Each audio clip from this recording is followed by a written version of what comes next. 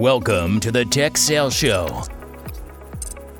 where we are dedicated to making you a better tech seller, sharing tried and true sales strategies and answering your questions weekly.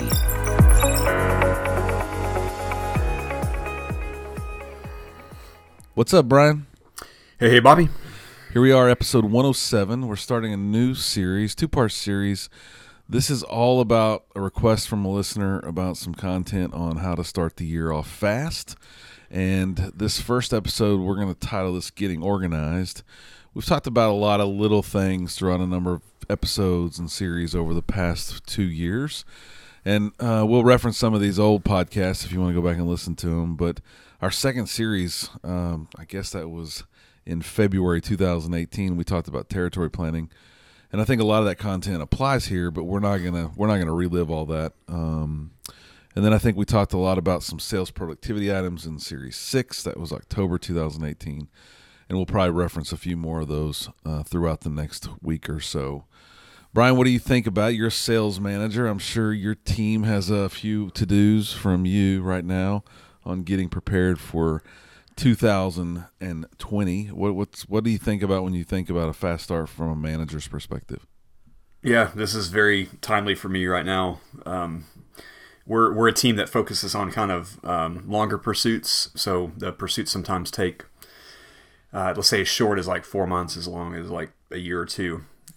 So getting ready for the year before the year starts is a pretty critical action, and making sure that you're focused on the right accounts is a pretty critical action. So this is all very top of mind right now. And I was looking through, Bobby, this past week through the listenership on these episodes, and it turns out territory planning was one of the top episodes. So we know this is top of mind for everybody that's listening.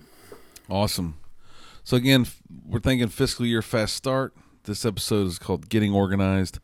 We're going to, as always, we're going to talk about three things, three topics today, and we'll cover those real quick. Don't overdo it with the organization. Although this is all about getting organized, we're going to tell you don't overdo it. But we want you to lead it as a above average sales rep. Forget what your quota is. Forget that thought process and own it. Go plan to get well above what your quota is. I think a lot of people, well, we'll talk about it, but I think a lot of people say, I don't know how to plan without my quota. It's just laziness and kicking the can down the fiscal year. And then create a Q1, Q2 action plan for everyone that's on your team, and we'll talk about who everyone really is later on. I wasn't a sales guy first. I kind of got in tech through some tech chops and was a consultant first. I remember looking back and just despising some of the way salespeople's approached customers and their plans and everything else. But I think there's a lot more work than people on the periphery understand, and maybe even some of the salespeople understand. And at times I remember seeing, and I see it happen today, where salespeople just spend month 1, month 2, month 3 getting organized, planning, almost like they're planning to make that first call. Have you seen sales reps get stuck or frozen in that planning stage, Brian? Yeah, I mean, that's certainly overcooking a plan for sure. And it really went at the end. I see it probably the most in scenarios to where maybe you're working on a new partnership, let's say, and you sit down with that new partner and you both have these grandiose plans of boiling the ocean, and you're going to execute on these 50 action items. They're going to execute on these 62 action items, but it turns out nothing really gets done on it. So I probably see it happen there the most. But yes, action is key. Yeah, I think it's this is about getting organized. This is about who am I going to call? What's my top targets? What are my renewals if you have a renewals business? What are my, where can I add things on? What's the white space? I've heard that term used a lot. And I think I have seen reps way overplan. It's about creating a strategy for you and your virtual team to go attack your business. For no better sense, what you're going to get paid for. And I think as a manager, Brian, you might manage a team of reps, and that team of reps gets paid on their business, but you get paid on your business, and then your manager gets paid on yours and probably 3 other managers' business. And I think everybody's kind of got to be planning about what they're going to go get. We probably pick on me some, but I think partners are a huge part of this. If you have any partner channel whatsoever in your working world, partners should be involved and should be part of your organization and planning process. I think this is probably something that gets left out in the big vendor world. So maybe Microsoft, the Dell Technologies, the big companies that I've worked for, the teams kind of plan. They do their offsite, they do their kickoff, they have a party of some sort. And then after all that's said and done and they've distributed accounts and reorganized some things, shift some people around, then they call the partners and get them involved. And I think that's just a little too late in the process. Brian, I know what Microsoft was probably a big foray for you with the partner channel. How would you, looking back at those days, we've learned a lot. What would you do different when you were the sales manager at Microsoft in mid-market and partners at the fiscal year start? Well, I think, as the market, Bobby, we probably spent the most time with at Microsoft was the mid-market. And that's where an account executive had, let's say, 50 customers. And some of those customers, to your earlier point, have renewals, and some of those customers were white space, right? There were companies that we didn't have relationships in with. They were buying transactionally from us rather than kind of a more, what we wanted to sell was an enterprise agreement, right? So I think the tactical things I would have worked better with them on, with a little bit of hindsight now, is worked with them in partnership to say, all right, we have, let's say I have my patch of 50 customers. Let's say that 20 of them are already in this agreement that I want ultimately all 50 to be in. So why don't we kind of carve these up and kind of work on them together? Why don't we put a marketing plan together on these? Let's do some sort of event. Let's do some sort of mail out campaign. Let's do some sort of drop off campaign. And the win-win there is obviously we get the what we wanted was that transaction, that kind of recurring annuity contract, and what the partner wanted was services dollars, and we could accomplish both of those through that kind of marketing plan together. And I just think, like, to your point, what happens is you get busy, like everyone's busy to the last day of the year closing most of the time, right? Hopefully. Yeah. Sometimes you finish early and you're vacation those last 2 weeks. I don't know that I've ever been in that position, but we kind of get so busy towards the end of the year, and then January, let's just say January is the beginning of the new year for hypothetical sake. And you hit that new year and you're exhausted from the previous year, and planning and all that kind of stuff is it just takes a back seat. But with the right kind of efforts and really just a week or two of work, you can really put yourself in a good position. No doubt. And we saw it year after year at Microsoft that July and August were like just a deflation of a big balloon of sales activity, and the planning started. A lot of roles were shifting. And I think that brings me to my third point of this first point about getting organized. I hear the excuse so often, I don't know what my accounts are going to be. I don't know what my territory is going to be. I don't know who to focus on. And I think the thing that's been helpful in my career is I've just done the right thing, right? I mean, I've tried to service the accounts that I knew were still going to be accounts. I probably have never been screwed too terribly bad if I sold something in that first month that ultimately got shifted to another rep. I think managers would take care of those people who kept trying to grind away and get business done. So I'd say don't let that slow you down. I don't know what my territory is going to be, and just do the right thing for the business, and you might lose a little bit of commission here or there, but you're going to get rewarded for that work style and work ethic. And when an opportunity comes along to either promote or get a bonus or something like that, people will do the right thing for you as well. How do territories work in your world, Brian, or how do account assignments work? Do you shift a bunch at the new year? What's your mindset around maybe trying to light the fire for some stalled accounts as well? Yeah, before I hit that though, to go back to your last point there, I think it's also an opportunity. Let's say that there are major shifts in the territory, and it would almost be worthless to do that kind of activity, and that wouldn't be a huge group of people listening, but in that case, there's things you can do around just strengthening those partnerships, right, that you've got in the marketplace, but also strengthening your knowledge around the product. We always talk about being an expert in what you're selling. Man, if you got a month to where you're doing it, it's not as if you've got to grind for 8 hours a day learning a new product, but if you've got a month to where there's some territory shifting going on, it's a great time to increase your expertise in your craft. To answer your question, though, we don't really make that big of shifts. It's a pretty big disruption to the business. We're a very net new focused company, given that we only have about 3,000 customers globally. We're still in a pretty heavy growth mode at the moment, so we tend to try to preserve relationships in the net new space. And we tend not to make much changes unless there's something strategically we're doing, but we would only do that every 3 to 5 years or something. We would make a big shift. So when I think of a net new team, which probably is a lot of the listenership, and you have this patch. We have a lot of net new mid-market people that listen to this show. We know that to be true.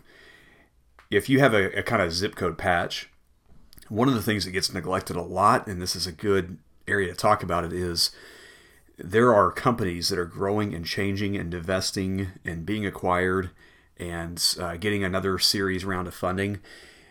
Knowing your patch and your zip code more than just whatever the local business journal is can be very, very fruitful for you. LinkedIn is a great source for this. Fiverr, Fiverr.com, which is kind of an outsourcing platform for consulting help, kind of a gig economy to help you do research.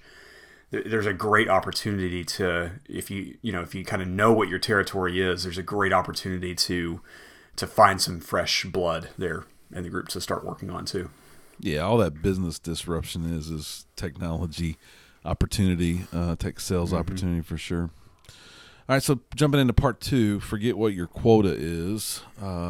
That's a pun, more around the lines of if you have $100,000 quarterly bonus and your annual number's $400,000, build a plan for something like 550, 600, and then go really try to close 600. Like don't just say that's my coverage number. We talked about that a few weeks ago. Go make that your new number and hold yourself accountable to that new number. I'm going to do 150 a quarter, and I'm going to blow it out with these people. I would think that would be really, really good for your bank accounts if you could do that. But I think it is about building that plan to exceed. For years and years, I did 10% above the line, and then I, for some reason, thought, well, that's not a ceiling. That's somebody put that ceiling on me. I can go beyond that. So I started building plans in the 120 mark, and I started hitting them. So I think it really is. If you don't try, you won't get there. And I think that's a great opportunity to try and blow out your number. Back in the day, Bobby, you probably remember this, and I used to think it was crazy. I look back on it and think it was maybe a little bit of genius, a little bit of crazy. Microsoft they used to raise their SQL quota by like 100%. And keep in mind, like SQL was this for Microsoft was and still is this $1 billion business that has grown over what 20 years? Oh yeah, longer. For sure. Yeah. And they would raise the quota by like 100%. And of course, you had all the people that were responsible for selling SQL would panic, and I would have too, right? If that was me. And of course, we had downstream impacts of that on our own quota. And I think what Microsoft was trying to say, which maybe they didn't do a good job of saying it at the time, or maybe we didn't do a good job of listening, was you need to figure out a better way to do this. You need to change your strategy altogether. But instead, it would just be 2 years of taking it on the chin and missing the number, but still outpacing what the traditional quota would have been. Let's say it would have been 20%. Well, they were growing it by like 50%. They were still missing the 100%. But I think, Bob, your point's right. A lot of this is a mindset, and if we were all of a sudden responsible for double what our number was year over year. Not saying it wouldn't be a complete nightmare, not saying it wouldn't be really frustrating, but wouldn't it change how we approached every single day? And I think that was probably the genius behind what Microsoft was trying to do, is like, why not rethink how you approach your business and your engagements? I do like the word genius. I do think it was a little crazy, maybe, like you said, a combination of both. But, I mean, if you think about that example alone, the market share for databases for Microsoft some 10, 15 years ago when we were working there was slim. I mean, it was the market share was nothing compared to if you think about what Windows was on the desktop. 93% market share in the database world. They maybe had in the enterprise 25%. Yeah. And yeah. I do think that someone at Microsoft, whoever was responsible for that overall, was thinking, I mean, we have headroom to triple. Why? And we didn't sell that 25% last year, so we might have sold out of that 25% market share we have, we might have sold 4% of that. I mean, they were probably looking at a 20 or 30x opportunity in the market, and we're only asking the field team to double. Like, just do it one more time, and I know there's 30 times the opportunity. Much like you said, Workday, 3,000 customers worldwide. Someone at the headquarters of Workday is sitting around going, Jesus Christ, we have 8 million opportunities to go capture corporate customers to sell this to. Don't want to raise your quota, Brian, but I mean, there's plenty of opportunity to go get more. It's just not realistic to go get that year, month after month after month. So there's plenty of room out there for much bigger quotas. I think there is a cost of sales, and someone's smart enough to figure that stuff out. So don't worry about your number that you get. Maybe you have a depressed territory. I've been through ups and downs where, a year in Houston was like $100 million at Microsoft, and then the next year in Houston was like a $60 million year. There's reasons that the market would manage that fluctuation, and hopefully your companies will do that as well. But don't you think no matter what happens, your quota is going to go up, not down? So, don't guess that your quota is going to go down and build a plan equal to last year. Of course, we would all love that, or even a reduction in quota. It ain't happening. And then I tell everyone, I have never got a quota I loved. I mean, there's a few I might have liked better than the other ones I've gotten, but there's no quota that I'm like, oh, this is going to be easy. And if you're in that role, you're probably not going to get much better this year. But the reality is go build a plan based on last year's quota plus 20% or last year's actual plus 20%, whichever one's greater. And I bet you're going to fall within about 5% of what you get for the year on your quota. Very fair. So, and then I would say focus on what you know. Like if you run in campaigns, Brian doesn't have this thing where deals slip quarter after quarter like I've had happen in my career. So, but if you had deals slip, like really work hard to close those out for the business. Like I said, you will be taken care of and rewarded, no question. If you do it, you might get taken at some point in your career, but go ahead and do what's best for the business. You will be rewarded. Get those deals across the line. Customers are probably getting money in their new year. They probably will be able to close those that slipped, and you owe that to your partners, and you owe that to your business, and then you'll be rewarded for that. And then I think seek to understand what this new year means for your customers as soon as possible. Surely you've been talking to them all year, but like Brian said, you've probably been working to close. You've been grinding it out, and you've maybe missed the bigger picture for them as well. Use this as an opportunity as you're getting organized to think about what are my customers doing. Go read some press. They've probably made some statements and number calling themselves. And if they're going to grow, that's an opportunity for you to go talk to them about the growth as well and hopefully sell them some more tech. So we've covered getting organized. We've covered forget your quota or don't worry about what your quota is. Just go build a number to something bigger. And then the last one is the action plan for Q1, Q2 and getting everyone involved.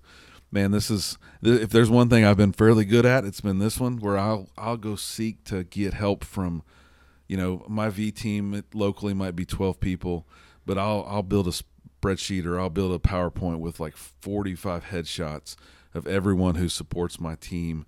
I'll find business units. I'll find team operation leads. I'll find training divisions.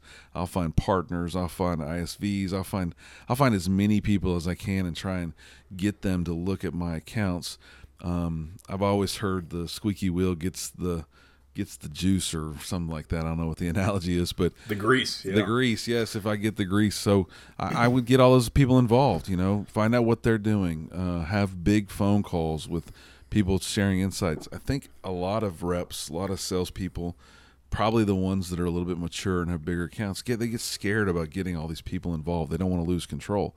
I don't think I lose control when I do that, but I find as many people as I can and start talking through things. I don't share everything on those calls, but I would really have a plan for my renewals team or for my maintenance team or my support team to make sure they're providing the value that they need to be providing, and then my customers see all that stuff.